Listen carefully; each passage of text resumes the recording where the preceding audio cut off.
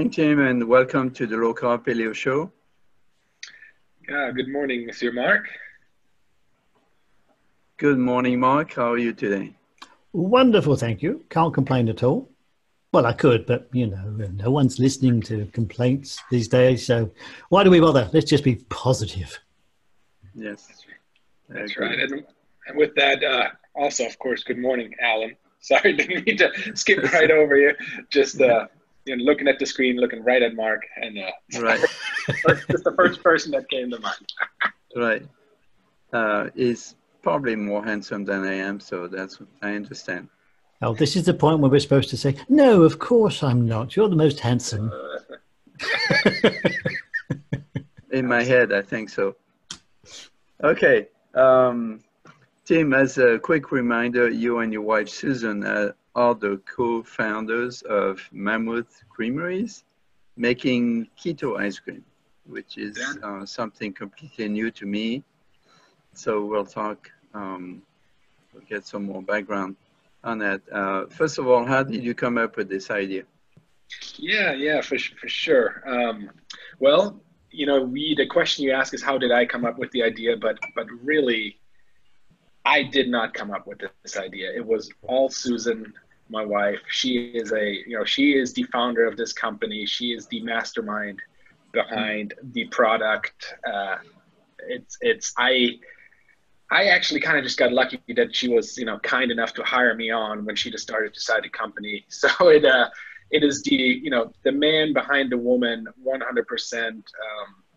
And, I get this question a lot, like naturally, and I'll get into the story in a little bit, people assume that I came up with this idea, and man, I wish I could take this credit, but I'm not that smart, like now looking back, it's an obvious thing and an obvious way of progression that we took. But yeah, I could have never thought outside the box in the way she did. And the way it all started, and I'll get into it, and I think it's really important, is that about 7 years ago, we found out through a pretty dramatic way that I was an undiagnosed type 1 diabetic, which, there's nothing good about that. And the really strange thing is, I became type 1 diabetic really late in my life. I was, 28, 29 years old. So it's pretty uncommon to develop type 1 diabetes at that age. And also we have just no history in my family of type 1 diabetes. So, type 1 diabetes being a genetically triggered thing, a lot of doctors are like, oh, it's genetic, it's in your family, which is, so I hear what they're saying, but I don't know if I agree with it, because again, nobody else in my family has ever had or developed type 1 diabetes at any stage of their lives. And we've looked, as far as we could into medical records. So it's a little bit of a mystery, but yeah, so we found out I was diabetic, and, the way we found out was I was extremely sick for probably 2 years, and ended up in the hospital, in the ICU, in DKA, diabetic ketone acidosis, which is like, that is as bad as it really gets, right? The next step is death when it comes to diabetes. And, when we're leaving the hospital, again, everything is completely new to us. We weren't really into,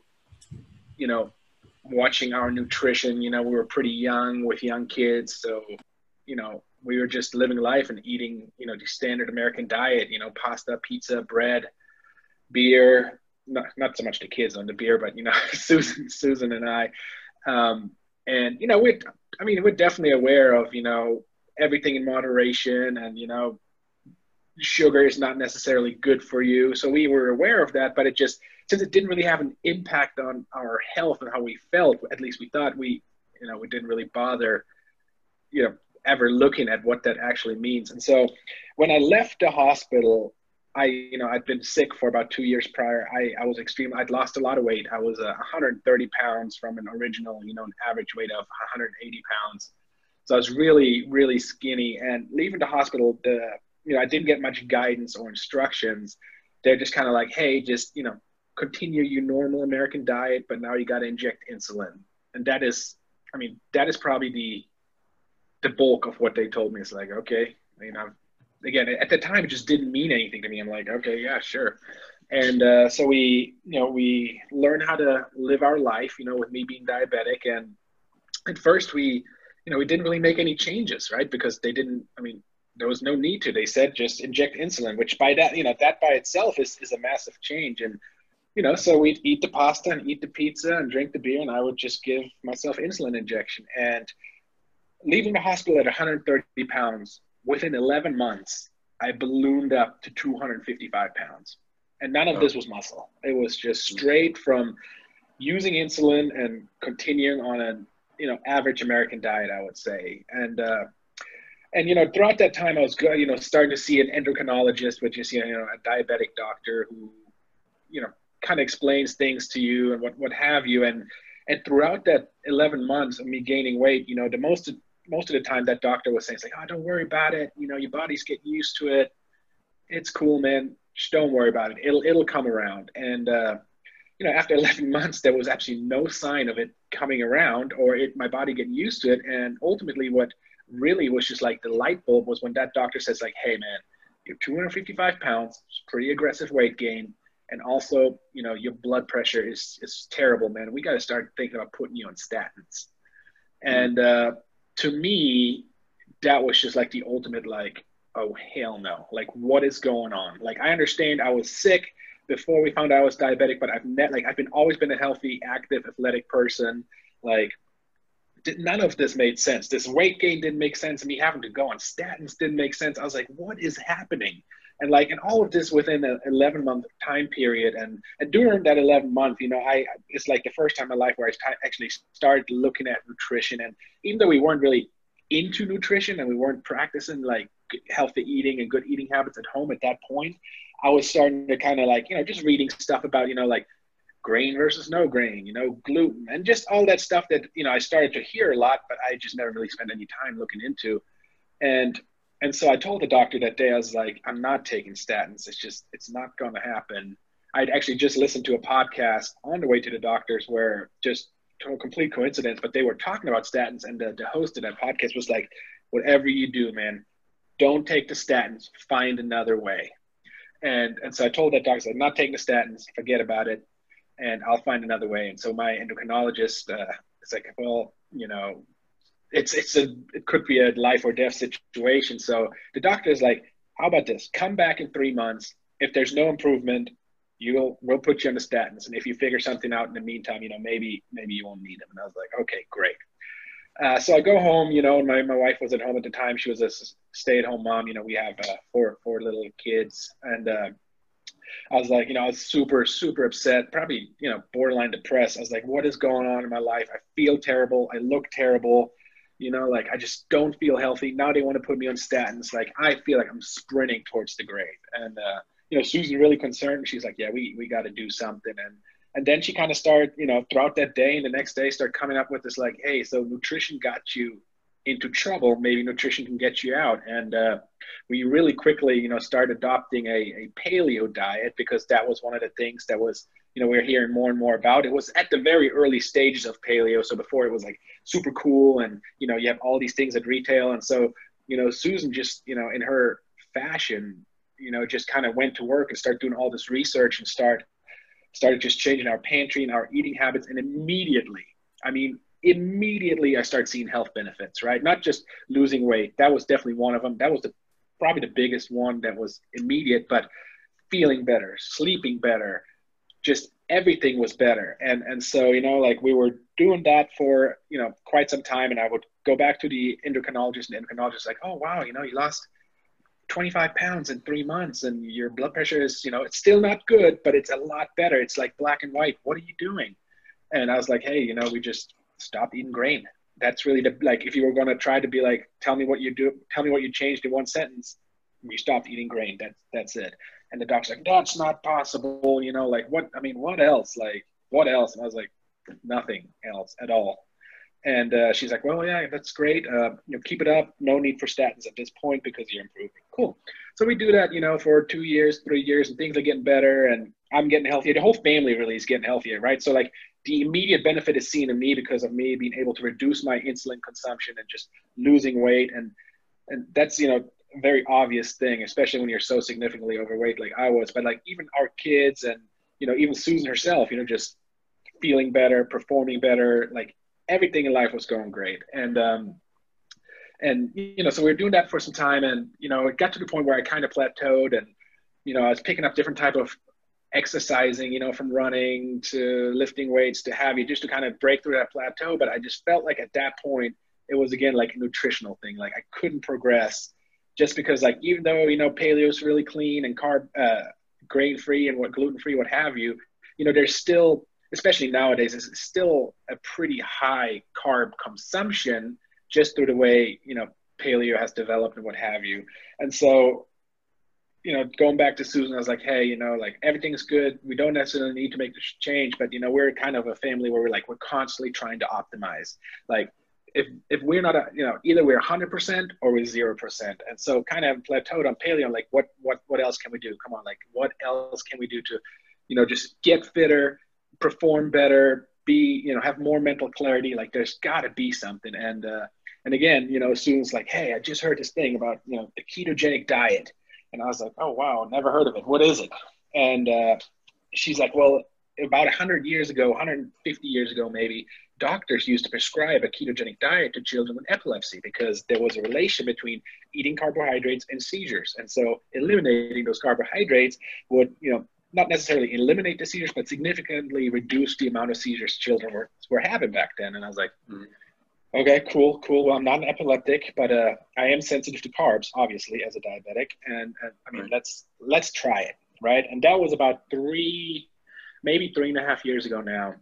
And then at that time, mind you, like keto, like, I mean, nobody's talking about keto. There's no keto items in retail. You know, if you wanted to learn anything about keto, obviously you go online or you talk to your, like, you know, independent pharmacist, because, you know, you go to one of the big chain pharmacies, they're like, keto, yeah, don't know anything about it. But you go to your local independent guys that have been in business, you know, 30, 40, 50 years, you know, they'll talk about it and they had some knowledge. But, you know, nobody was really like, yeah, man, do it, man. You're diabetic. It's going to work. And it, you know, so we kind of were on our own, and, you know, just again, like either we do it 100% or 0%. We just dove into it overnight, you know, just eliminating all carbs. I mean, we were, especially like the first few years, we were so unbelievably strict with our ketogenic lifestyle. You know, we were having 20 grams of carbs a day and that's it. And, you know, I don't know, nowadays, some people might say, oh, 20 grams, you know, that's plenty. That's a good amount. But I'm telling you, I mean, you can eat 3 large salads and you will have consumed 20 grams of carbs. So it is tricky, and you got to make a plan, and you got to, you know, be extremely conscious of what you consume. And anyway, so, you know, we're doing that, and like it worked immediately, you know, like as a family, again, like everybody's getting fitter, everybody's feeling better. And like the one difference between, you know, keto and paleo that we noticed after a few weeks is just this mental clarity.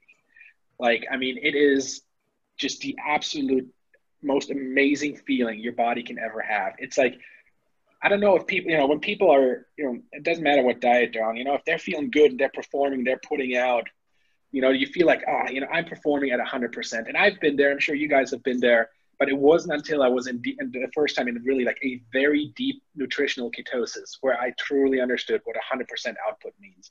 It is a feeling that, I mean, it cannot be described. It is just, you know, the energy that you have is unbelievable, and there's no crash throughout the day. And so you're just grinding, you know, all day long, whether it's exercise, work, anything.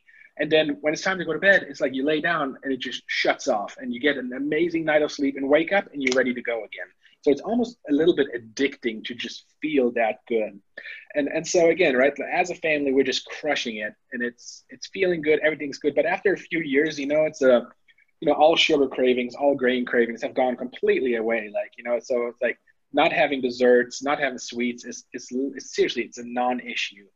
But, you know, as you know, we have a large family that resides in Texas, and we get together a lot. And, you know, especially in the beginning, the rest of our families were like, yeah, this is ridiculous. Who would ever consume this amount of fat? You know, we hear you, but we don't necessarily support it. So we go to family dinners, you know, there's still loaves of bread and alcohol and potatoes, and, you know, it's fine. You know, we are not people that are, you know, pushing our lifestyle onto others and expect them to adopt that, or or make it convenient for us. We totally come prepared with our own stuff all the time, so no issue.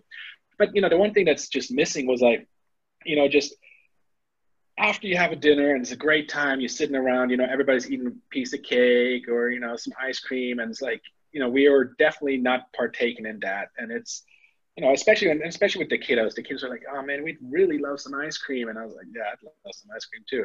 And so eventually Susan was like, "You know what? I'll just make some keto ice cream." And I was like, "Well, before you make it, why don't we just go try to buy some? Because it's, I mean, we've never made ice cream. Like, we knew nothing about it. Susan just kind of said it. So we scoured the grocery stores, natural and conventional, and we could not find any legit low carb ice cream that we were willing to consume. There were some like lower carb options, but like the ingredient label was just gnarly. It was a paragraph long, it just things that I'd never even heard of, things I would type in Google, and Google was even like, "Oh man, I don't know what that is, man." So I was like, "Yeah, we're not eating that." And so, at this point, like, we've gone to all the major grocery stores. We're like, we're willing to pay whatever, we're going onto the internet, like we're going into the dark web, looking, like the black market, anybody have any keto ice cream? And it didn't exist. And so Sue's like, "Well, here we are, I'll just make some." And I was like, "Oh, okay. Well, if it doesn't exist at retail or anywhere on the internet, like, it must not be possible." And we went home, and, I couldn't really tell you how Susan made that first batch, but I walked in the kitchen, she's like, "Here," she handed me a bowl of frozen, I don't, it definitely wasn't ice cream. It was frozen, maybe whipping cream. I don't know, and I was like, "Okay, well," so I ate it, and it was amazing. The texture was amazing. It was just so rich. It was cold. It was just something we hadn't had in a long time. And so we, especially myself, I was just super excited. And Susan really enjoyed doing it. And so she just like every day started making more of this, frozen heavy whipping cream. And eventually it turned into, she bought like one of those tabletop ice cream machines, the tiny ones. And, so it started turning into like, actual ice cream, like texture and consistency, everything was pretty awesome. And yeah, it was great. And we were just making it for ourselves and our friends and family. And what happened is, I was starting to, I was working in natural foods at the time, and I was letting some people from work try this ice cream. And one of the founders of the company that I was working for is like, you guys should start an ice cream company. And, I remember the first time he told me, I was kind of just chuckling. I was like, "That's a stupid idea, actually. I have absolutely no interest in doing that. We have 4 kids. We have a mortgage. Like, we cannot take on any risk. Like, who starts a company, at 33 years old with 4 kids, like, and type 1 diabetes? So health insurance, is an absolute must for me." He's like, "This is ridiculous." But, I went home and I was like, "Hey, Sue, this is what happened at work today. Here's the feedback." And Sue was like, "Oh yeah, okay, cool." And she, didn't really say anything. And I come back the very next day, and she's like, "That's it. We're doing it. We're starting an ice cream company. You can help me, or I can do it by myself, but I'm doing it." And I was like, "Okay." So she's extremely aggressive. And so we we had that one ice cream maker for the tabletop, and then we all of a sudden had, 7 ice cream makers for the tabletop. And that's how we made ice cream in the beginning. And we would just sell it to friends and family, and, people at work would like place orders, and we would put it in blank pints, and it was a huge pain in the ass. And, but it, people were liking it. The feedback was great. And I was like, okay, so I guess we should try to make this a real company. We had registered an LLC, or Susan had registered an LLC, and we'd named the Mammoth Creameries, but, we didn't think really outside of friends and family. And I was like, well, I sell food already, so I should, probably try to see if I can sell this ice cream. And I went to one of the local co-ops here in town, Wheatsville, and I walked in with literally a Tupperware of this ice cream. And I was like, "Hey, is there anybody here that, is in charge of the frozen department?" And again, no experience in frozen. And they're like, "Oh yeah, this guy, Chris over there, that's him, man. You should talk to him." And I did, and I gave him the ice cream out of the Tupperware, and he ate it right there on the spot. And was like, "Great, we'll take it." And I was like, "What?" And then it was like, from like, we had no packaging, nothing. They're like, and he's just like, "Yeah, how long till you get it here? And I was like, I don't know, 4 to 6 weeks. And he's like, great, whenever you're ready, just let me know and we'll put it on the shelf. I was like, sweet. And, so then we had to move really quickly and come up with, some type of packaging, which ultimately was like, we just printed sticker and put them on white pints, and we found a commercial kitchen, and we bought a semi-commercial ice cream machine, and yeah, we were up and running. And so I was going to work during the day, like a 9 to 5 at the food company I was working at. And then I would come home and we would have dinner with the kids and, put the kids to bed. And soon I would go to the commercial kitchen, 9 p.m. to 3 a.m., Monday through Friday. And then Saturday and Sunday, we would deliver ice cream. So it was unbelievably taxing. Like, I mean, it was like having a newborn, but just harder, because it's like, because it was tough. And we did it for a while, and it got to the point where I went to Susan. I was like, hey, if we're going to do this, let's do it. Let's go big, because I can't do this 2-job thing anymore. And, Susan was getting extremely, overworked, and, it was probably one of the hardest things we'd ever done. And so we're kind of on the fence, like, are we going to really risk it all? Or are we just kind of dial back the ice cream? And then, and again, we were only selling at the co-op. And then we got an email from Whole Foods 2 days before Thanksgiving. So it was 2 days before Thanksgiving, 2018. It was Whole Foods saying, hey, we bought your ice cream at the co-op. Super awesome. And we want to bring it in. Can you have it to us in January? So this is in, November. And again, we have no proper packaging. We'd never manufactured the ice cream at scale. And, we had no money to start a company at scale, what have you. And, but in a salesman fashion, I replied to Whole Foods. I was like, totally, it'll be there. And so, I called Susan. I was like, you need to come home. Whatever you're doing, stop doing it. Come home. We need to talk. You're going to be super excited and pissed, but this is what's going to happen. And she came home, and yeah, she was super excited and super pissed, and it all seemed absolutely impossible within the time frame. And, there's holidays, but we somehow managed to move just mountain after mountain after mountain and find a co-packer, run trials that were successful, and produce this ice cream at scale, as well as get proper packaging, get UPCs, all these little things you got to do to start a company. We just all had to do it really quickly and without any experience as far as starting a company goes. And we were a little bit late to the January deadline at Whole Foods. We were the first week of March, but looking back, it's a pretty amazing feat. And ever since then, it's it's been just a super crazy journey. We're just kind of holding on for the ride. And so I understand you found a co-packer in Tyler, Texas. Why there? Yeah, so that's actually a new manufacturer in that area. We had originally found a different manufacturer, and again, that was outside of Dallas. And the reason we went with those guys is, and it's a little bit, I don't know, funny, scary, whatever you might call it. But when we're looking for a co-packer, I reached out to, I don't know, let's say 10 different facilities across the country. I'm like, here's what we're trying to do. It's never been done, and it needs to happen all really quick. And yeah, what can you do for us? And so out of those 10 facilities, 8 of them, were like, yeah, absolutely not. It's not possible. The formulation you sent over will break the machines. We don't want any part of it. This can't be done. I'm like, okay, cool. We're supposed to deliver ice cream in 6 weeks, and 8 out of the 10 people that have been doing it for, 50 plus years said it can't be done at scale. And then the other 2 co-packers, we started working with, and one ultimately, tried to run a trial, and, the mix is different, and it broke some of their machines, and they were like, okay, cool.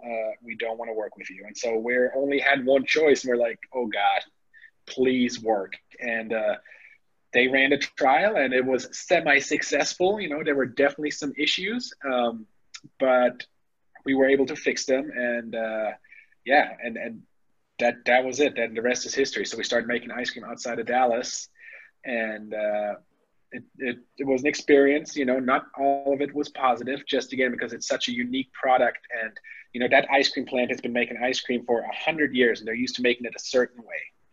And now here we come with what seems like a very simple concept: minimal ingredients, I mean, easy peasy, but at scale, it was a nightmare. Because in ice cream, you know, like if something goes wrong with your conventional ice cream as you manufacture, you know, you add a little bit more sugar, a little bit more gum, you know, this and that. And it's really easy to fix any issues within, you know, manufacturing of ice cream. But when you're running our product, you know, they're like, hey, you know, here's the issue that we're running into. It could be easily fixed if we can just add a little bit of sugar. And I'm like, well, no.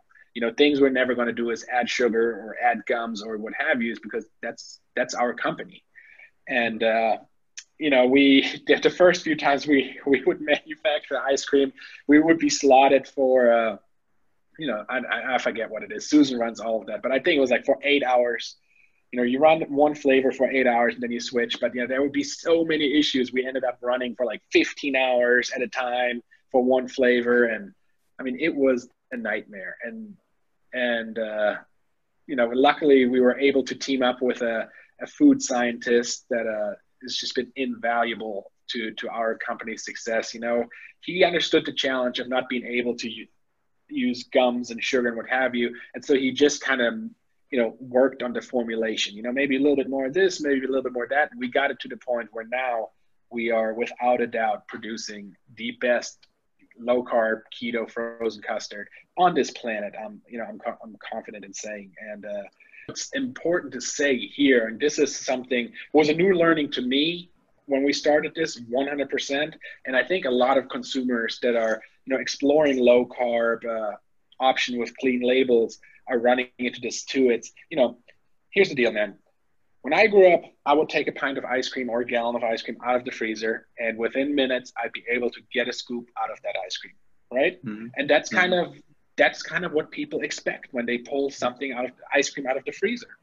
Well, when we started making our product, you know, even just at the smallest level, when we would pull it out of the freezer, you know, it was pretty solid, definitely more solid than your conventional ice cream. And, you know, at first it would freak me out. I'm like, this is so weird. Why does it do that? Why is it frozen so solid? And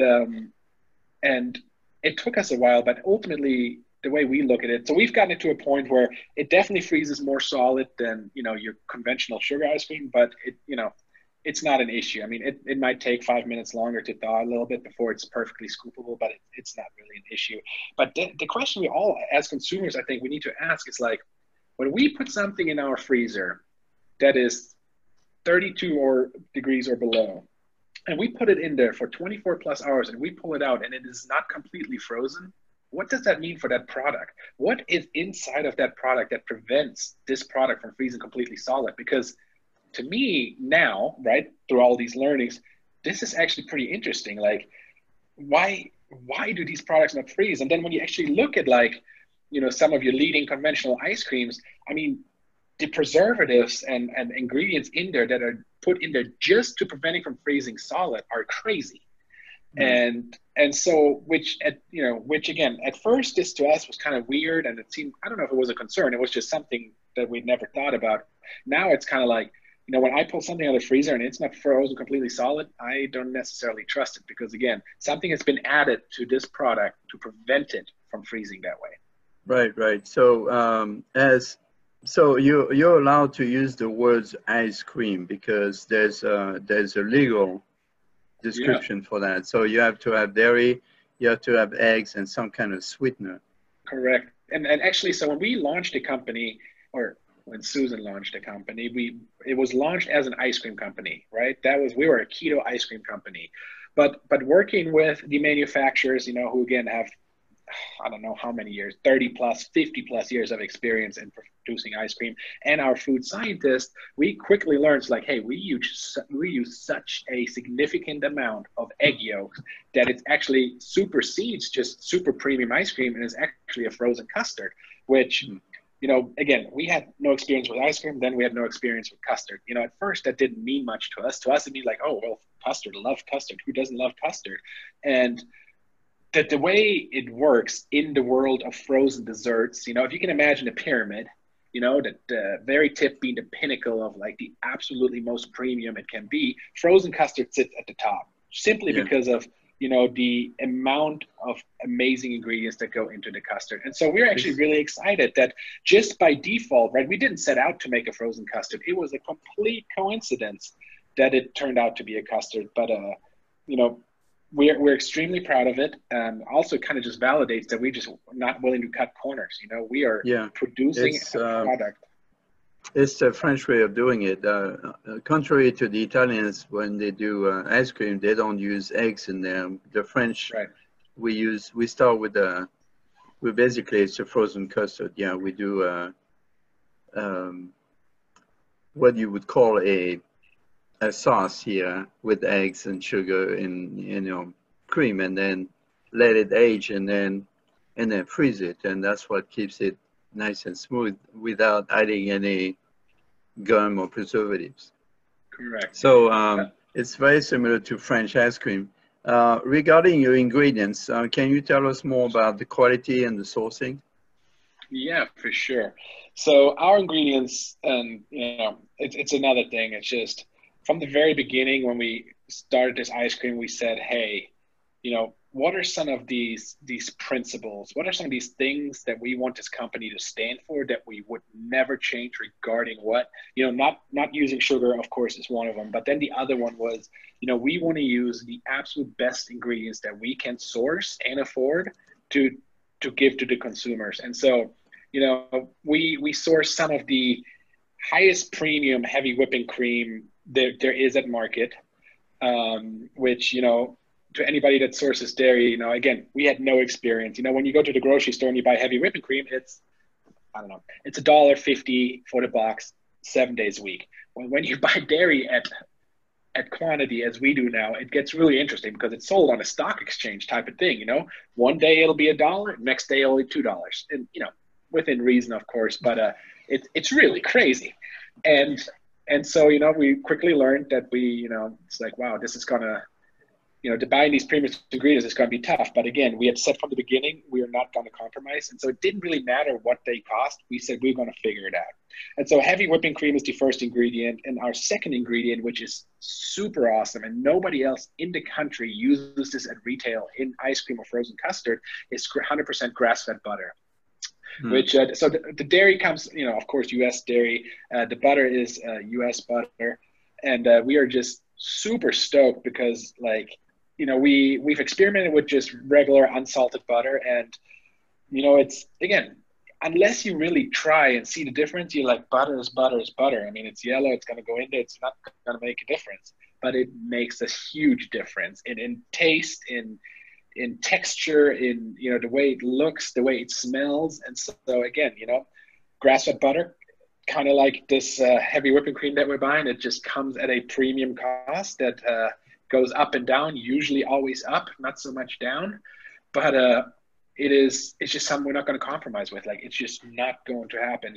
We want that for ourselves, and we want that for everybody else, because it's, there's a reason why it's more expensive.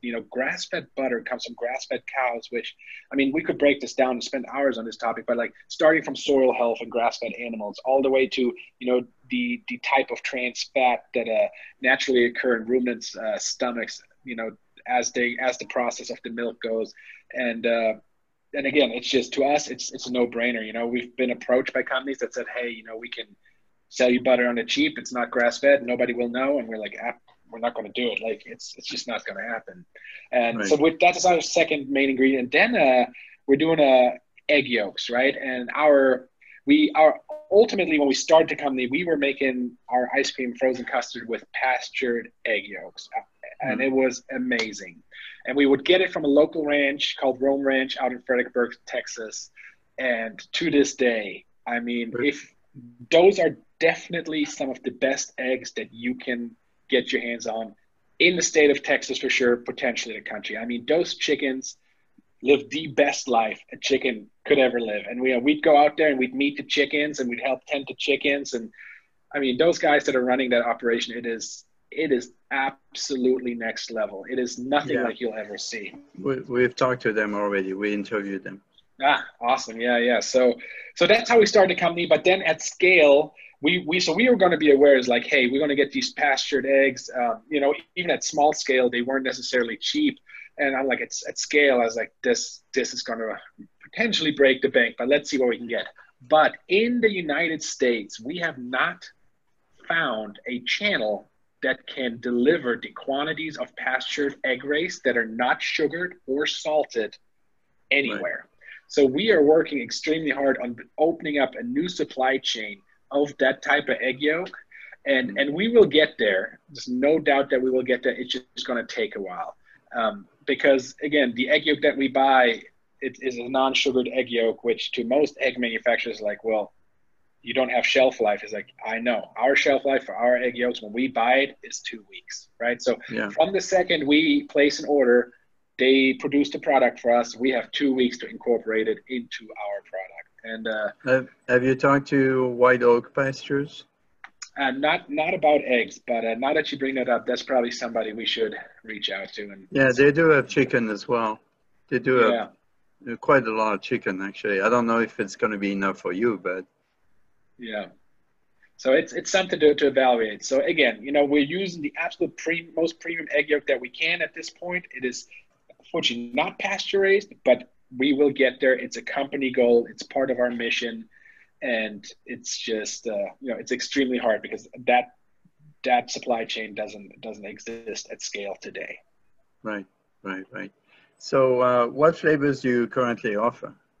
Yeah, so currently we have 4 SKUs, 4 different flavors. We launched a company with 2 SKUs again, right? So in the beginning, we just bootstrapped this company. We just paid out of pocket, we cashed in our 401ks, we cashed in our savings, and just did this all on our own. And so we only had capital to really, launch with 2 flavors. And they were a vanilla bean custard and a chocolate peanut butter. And, I think that was the right thing to do. Some people come to us and like, oh, why would you launch with vanilla? Why don't you do something more exciting, something crazy? And our thought is, and our answer is, well, because vanilla being the most simple flavor is going to be the hardest to make, because if you can't get the basics right, how are you ever going to make anything else right? It's probably pretty easy to make ice cream that has 12 different flavors in it and a bunch of pieces of chocolate and cookie, because can you even taste the ice cream? I don't know. We haven't made it, but it seems like vanilla being so plain and simple, it's actually not simple. It is actually the hardest flavor to make, to get it just right. And so those were the 2 flavors we started with. And then just at the end of last summer, we were able to launch 2 new flavors, which is just a plain chocolate as well as a lemon buttercream.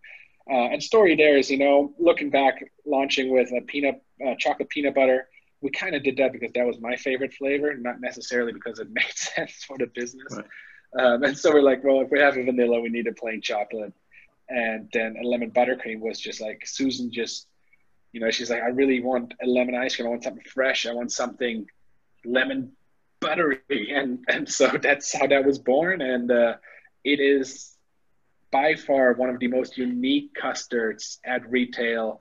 And it is, that lemon buttercream flavor, it is, I don't even know how to describe it. It is silly. It is absolutely amazing. It is so rich, but yet so refreshing. It's, we make it yellow with turmeric, which is super awesome because turmeric is super good for you. So yeah, I just encourage you, if you get a chance to try that lemon buttercream, take it. I hope I will. Now you did a good sales job on me. I want to try all of them. So yes, when do I get samples? Well, since we just learned that you actually, don't live too far away from us here in Austin, Texas, I think we can make that happen extremely quickly. Okay. All right. What stores are your products currently sold?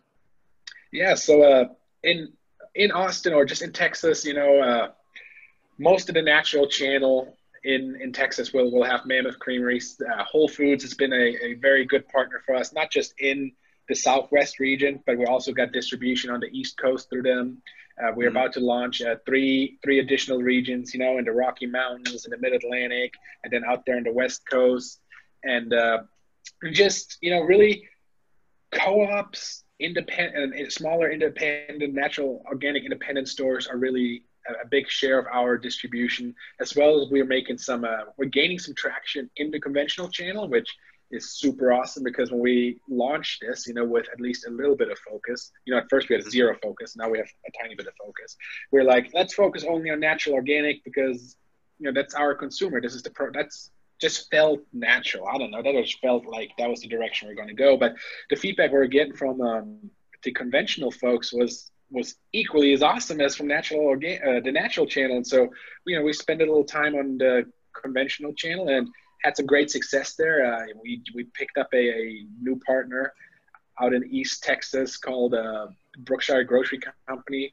I mean, it is a very conventional store, but those guys get it. They see where nutrition is going. They understand the challenges. They understand the demand, and they were willing to partner with us in a way that's, I guess you would say it's, old school store, but new school way of doing business. So it's, right. It was amazing working with them. And then, further east, we got some Food City, we got Harmon's out in Utah, we got some Nugget on the West Coast, Lasses on the West Coast.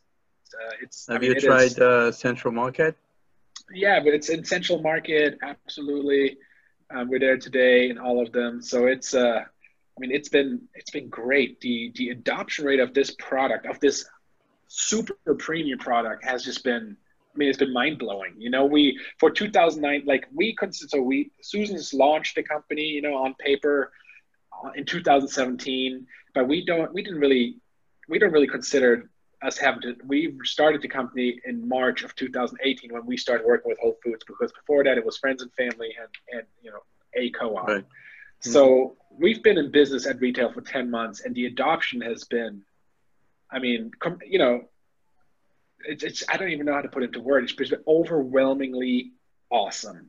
We're new, so we don't have much historical data for ourselves, but we have tons of data compared to, other traditional ice cream companies, and the way of adoption and the velocities on the shelf is just, the consumer is going out there and they're voting with their dollars for what do they love, and so far it looks like they love Mammoth Creameries, which is amazing, because in the world of retail and what have you, a lot of companies, especially today, in this age, you have a lot of companies coming up out of the ground from nowhere with the sole purpose of being profiteers.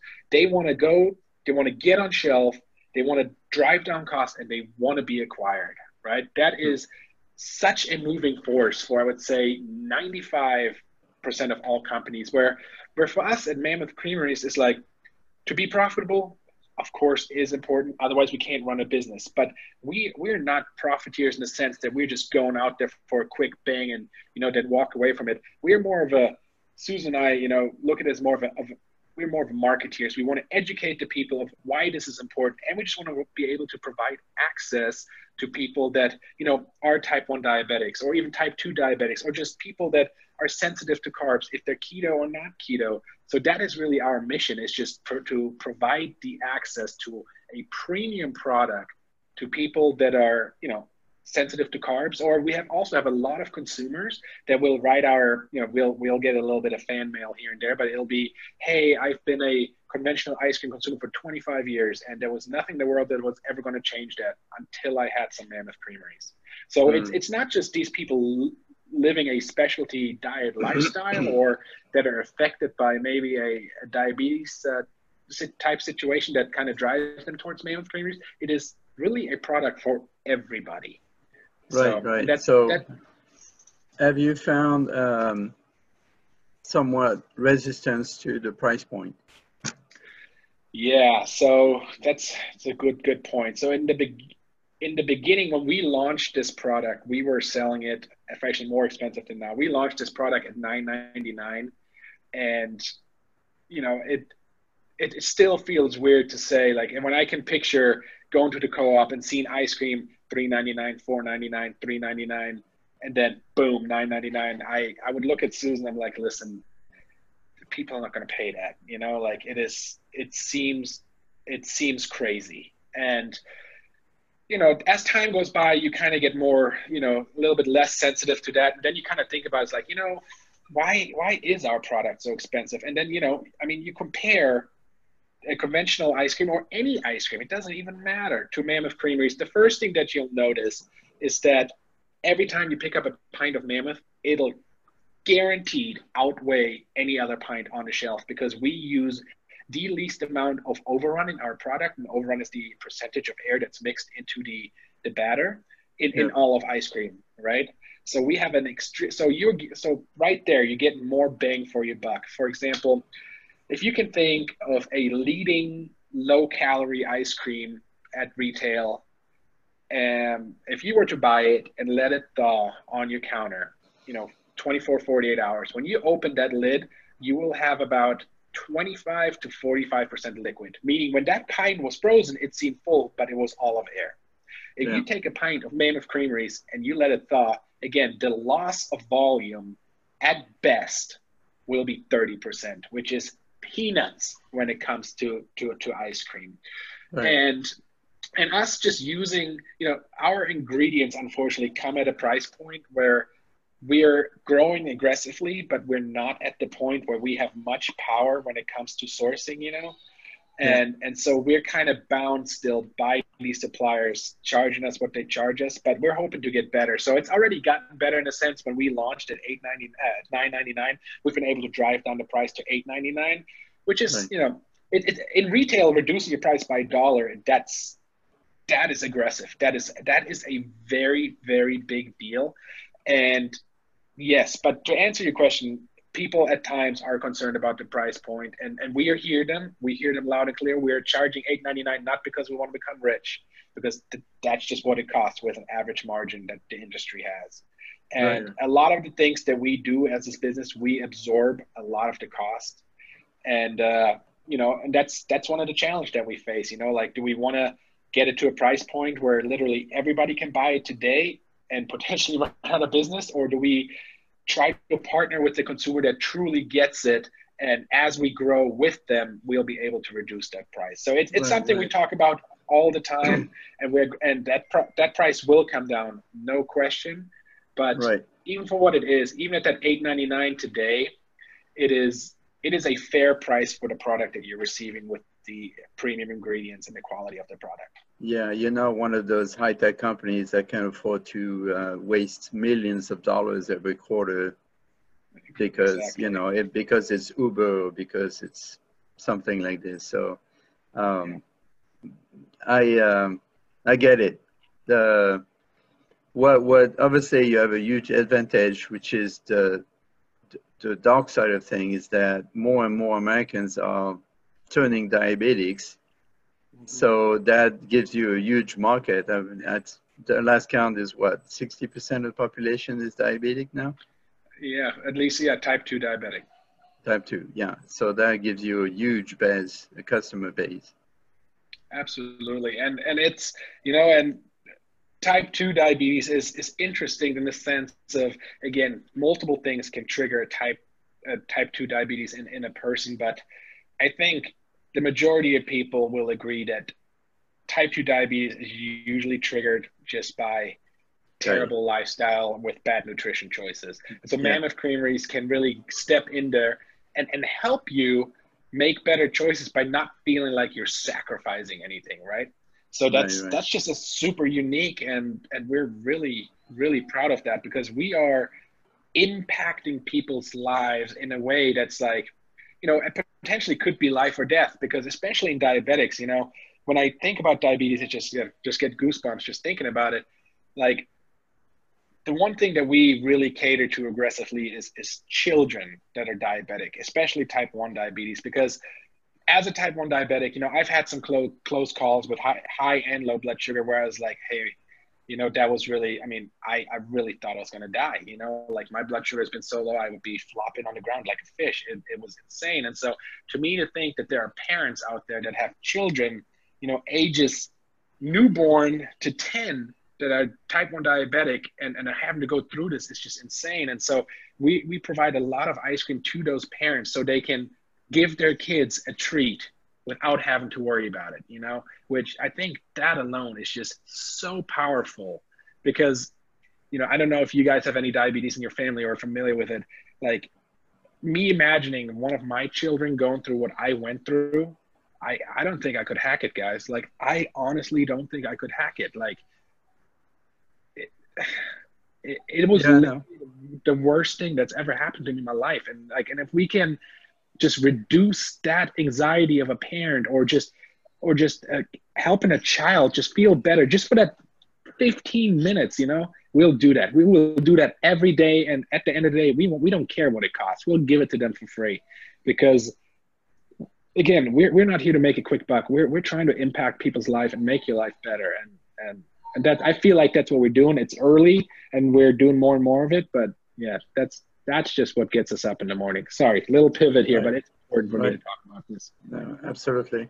Are you planning to present your products at food shows? Yeah, we actually, I just came back yesterday. We're out in San Francisco at the Fancy Food Show. It was great. We got to meet a lot of new retailers, new consumers, as well as meet a lot of existing, retailers that we're working with, and just existing super fans of Mammoth Creameries. It's just so inspiring to go out there. Like, I'm sure you guys have been at food shows. Like, food shows are like such hard work, like standing on your feet, 9 a.m., 5 p.m., cleaning, walking. It is so exhausting, right? Like, especially like day 3, you really, like, that alarm rings and you're like, everything hurts, like I haven't eaten properly in days. It's raining outside, but going out there and just talking to the people and hearing stories how Mammoth has impacted their life, or it's even better is like, having somebody come up who's never even heard of Mammoth, and it's like, hey, can I try this? What's this all about? We, give them a little brief on this is what it's about, knock yourself out. Any sample you like, of course. And they'll eat it. And it's just like, you just see that light bulb go off in their eyes. They're just like, what the hell? Like, what the hell? Like, what have we been doing to ourselves? Like, these products are out there. Why are we continuously going back to the stuff that's, ultimately slowly but surely going to kill us? Like, he's like, my favorite thing that somebody said at this Fancy Food Show, it's like, he just had a blank stare, and he just, it's almost like he couldn't even find the words to describe what he was experiencing, but he's just like, you've won a fan for life. And it's like, this is a half an ounce to 1 ounce sample. And for somebody to say that after consuming, probably tons of samples at that show, and then coming to our booth by sheer coincidence, and then having that type of experience, that makes it worth it. Like, that is truly what we're after. And to hear that, it's great. Yeah, it is. Mark, your turn. Okay, Tim, you've given us a very fascinating life story. I just want to pick up on that now. How is your health now? Yeah, it is. So I'm 35 years old now, and I think I am the healthiest I have ever been in my entire life.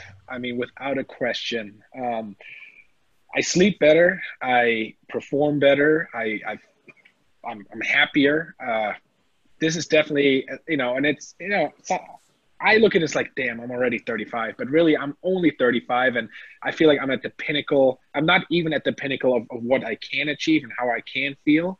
And so it's just like, if I were to not be any healthier than I am right now, the second, I would be totally fine. Like, I'd be like, hey, in my life, can I check the box that I lived a healthy lifestyle? Check. I feel amazing. But it also just kind of makes like, stirs up this fire inside. It's like, what else can I do? Like, how much more optimized can I make my life just by being tight on nutrition? So yeah, so things are going well. Excellent. And obviously your insulin use has gone right down to, Oh, absolutely. Insulin consumption, from that first year of being diabetic, to now, I would say I've dropped insulin consumption probably by 90%, if not more. The greatest thing about this lifestyle is that like back in the day, a lot of insulin would only go a very little way. And now the tiniest amount of insulin goes a big, big way, because, my body's become so insulin sensitive that it's, it potentially is operating better than, an average American with a working pancreas, just because I've been able to cut down body fat and just live an active lifestyle that when I give myself insulin, my body's like, got it, know what to do with this, let's put this somewhere. Boom. Super. Excellent. Yeah. And that obviously can give a lot of hope to many people if they're suffering Absolutely. from any type of diabetes. Any type of diabetes.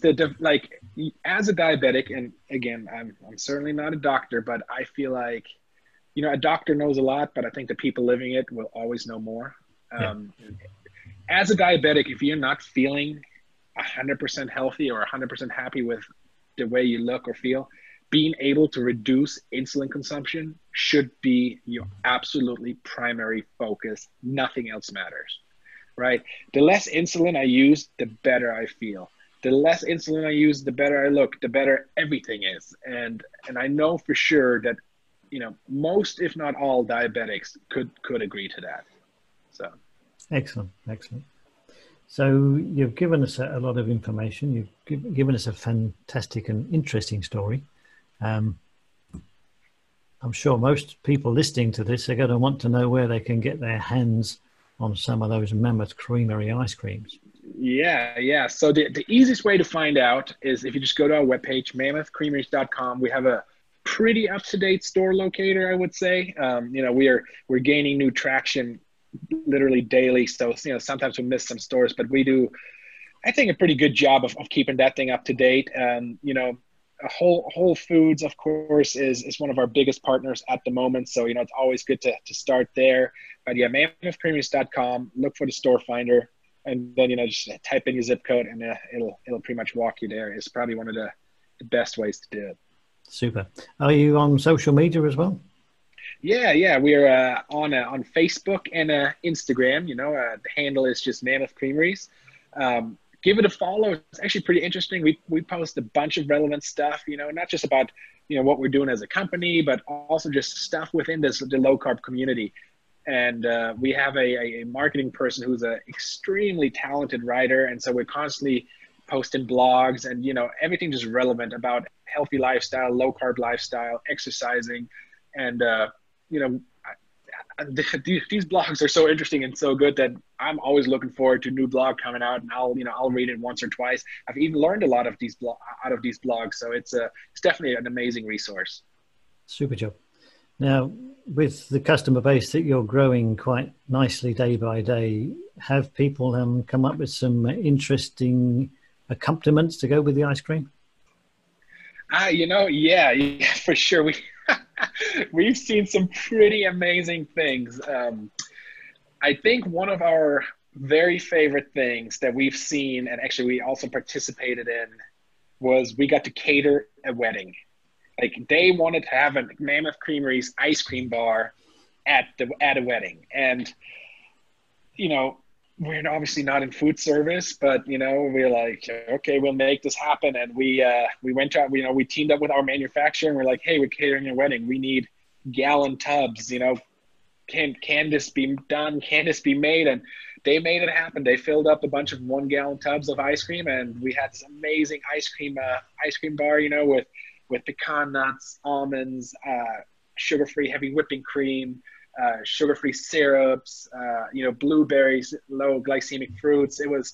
It was awesome. I mean, I wish I could show a picture to you guys, but it was pretty cool. But yeah, you know, consumers love to use, you know, low carb chocolate syrup for the vanilla, or, you know, we get a lot of pictures with, you know, low glycemic fruits like blueberries is a big one, of course, or, you know, I mean, people get pretty creative.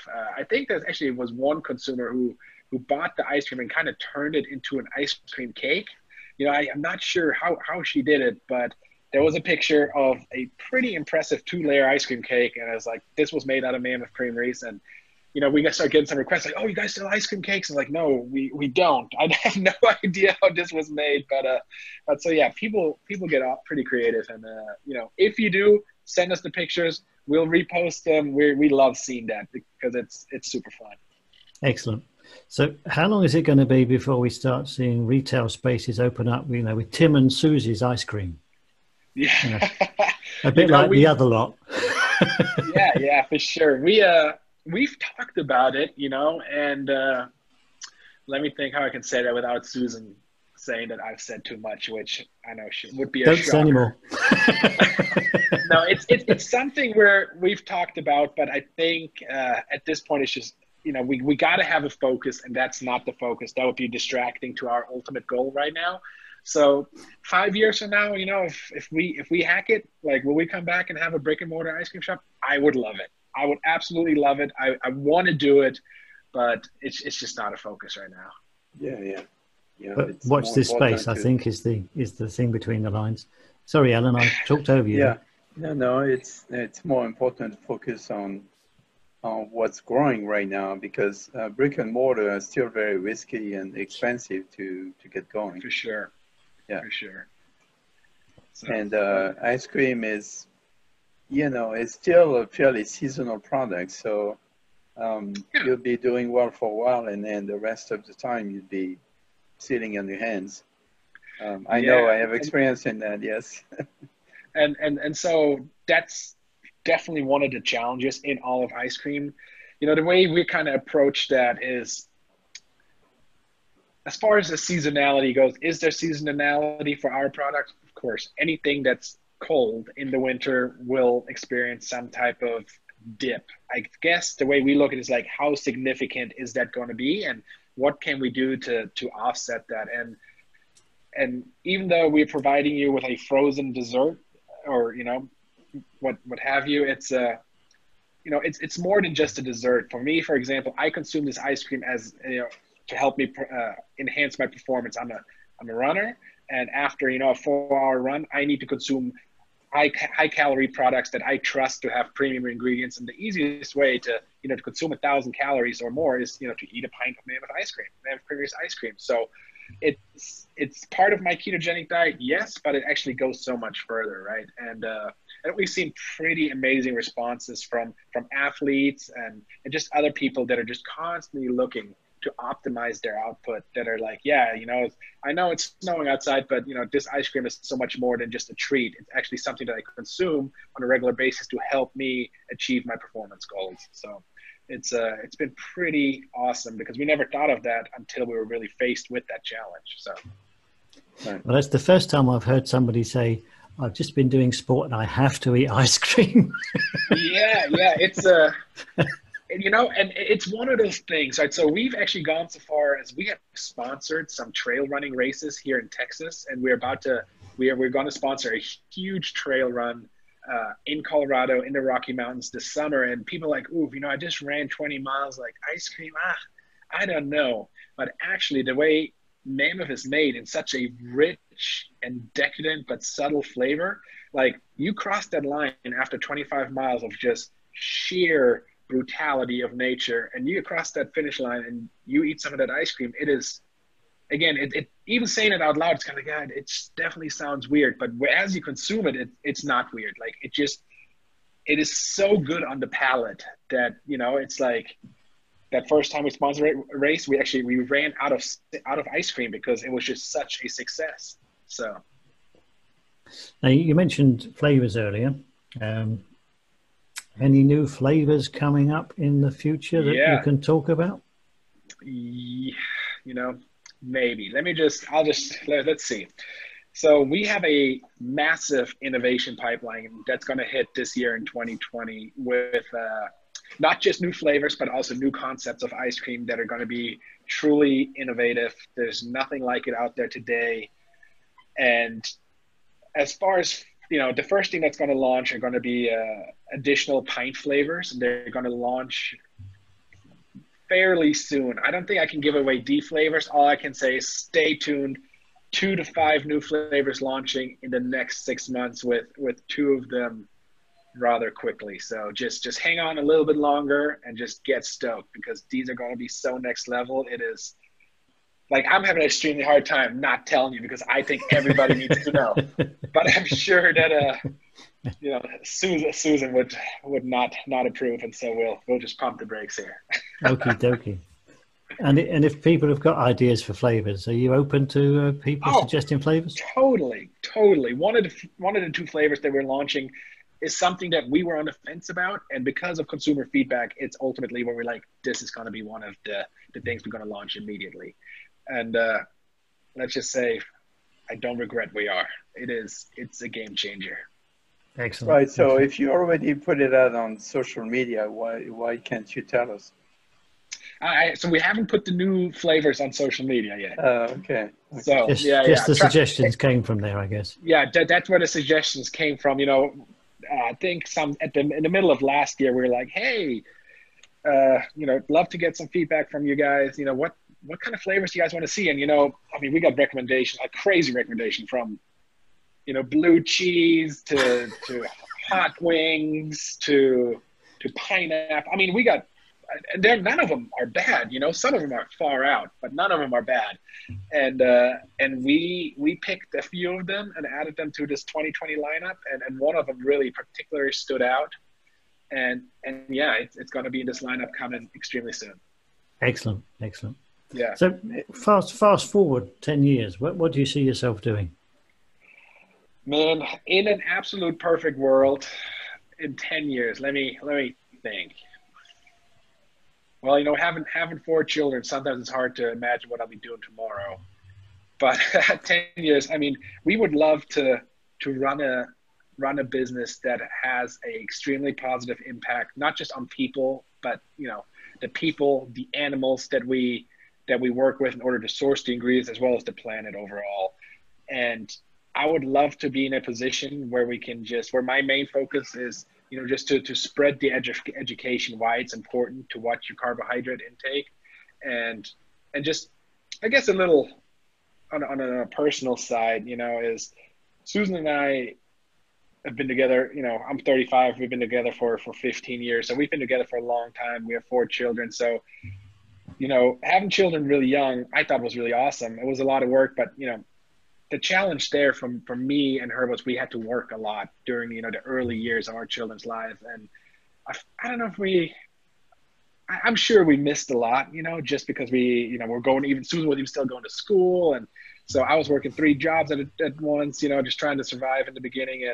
And if in 10 years we can be at a point where I can just spend a lot of time with my children, assuming they want to in 10 years, which is probably slim chance. But I mean, I would just love to just, you know, not that you can make up for lost time. I just want to spend the few years before they completely run off and do their own thing, and just hang out, you know, and just do fun things, build some memories, create memories, you know, climb some mountains, swim in the ocean, what have you. So. Well, I mean, you've got a good plus over many parents. I mean, how many children can sort of tell their schoolmates, my mum and dad make ice cream? Yeah, it's come back for some. yeah, for sure. It's pretty cool. And you know, 2 of our children are, you know, a little bit old. We have 2 young ones and 2 a little bit older ones.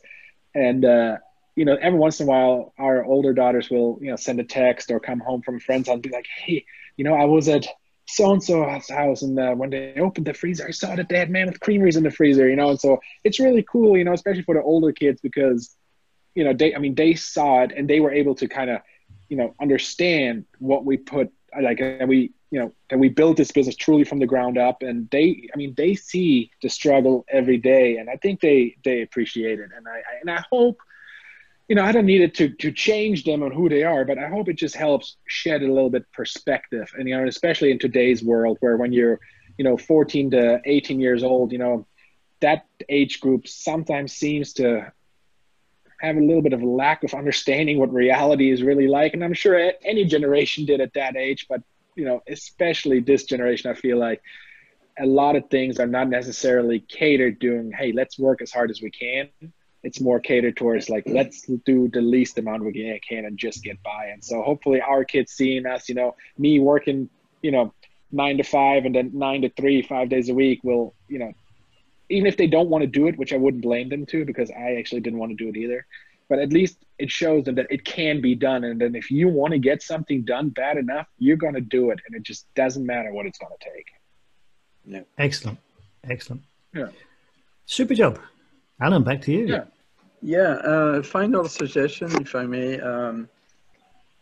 Can you put the nutritional values of your products on your website? Yeah, I saw your note, and you know, it actually is on the webpage. It is under the products. Yeah, it's all there. Okay. So it's I didn't find it. But if you didn't see it, so maybe we need to revisit that and make it more visible, or maybe we need to just do something to do a better job to have it be more in the forefront, but should be there. Okay, cool. So do you have anything else to add? Should I do the closing? Well, the only thing, you know, or a couple of things, I guess. Thank you very much to both of you for having me on, giving me a little bit of time to share the story. it means a lot to me, and I know it does to Susan and everybody involved with Mammoth. So thank you very much. I mean, there's so many people out there that you can talk to, and you guys giving me the time is, I mean, extremely humbling, and I'm extremely grateful. So thank you for that. Absolutely. And I guess the other thing, we'll be doing some trade shows this year. If anybody is at a Expo West in Anaheim, California, come March, please stop by. We'll be there. Are you going to be at KetoCon? Oh, we will definitely be at KetoCon. It'll be our 3rd year. And oh, yes, I'm glad you bring that up, Alan. If you're at KetoCon, you definitely want to come to Mammoth Creameries, because we have something that we have worked on with the people from KetoCon, as well as some other CPG companies, that is going to be first of a kind at KetoCon this year. And it's going to be, well, let's just say it's going to be off the hook. So, so if you're at KetoCon, make sure you come to the Mammoth booth and just be ready for something that has never been done at a food show. So. Right. Have you considered Paleo FX, or is it too late for that? No. So I've been to Paleo FX many times, and we really want to go there, but they won't have us, because the only type of dairy that they accepted to their show is raw dairy, and our product does not have raw dairy, unfortunately. And so our type of product is cannot be part of the show, unfortunately. We've asked if they would reconsider, just because it's so relevant, but we haven't been able to break down that barrier. So maybe with some more time, or if you have any connections there, please feel free to share and put in a good word. But yeah, we'd love to go, because Paleo FX is just, I mean, it is such a staple, and it is just so relevant and so important to health food in general. We do not love not being there. So. Okay. All right. Well, maybe we can convince them next year. Yeah, for sure. So here goes. Thank you again, Tim, for being on the Low Carb Paleo Show. And as we say in Texas, à votre santé, y'all.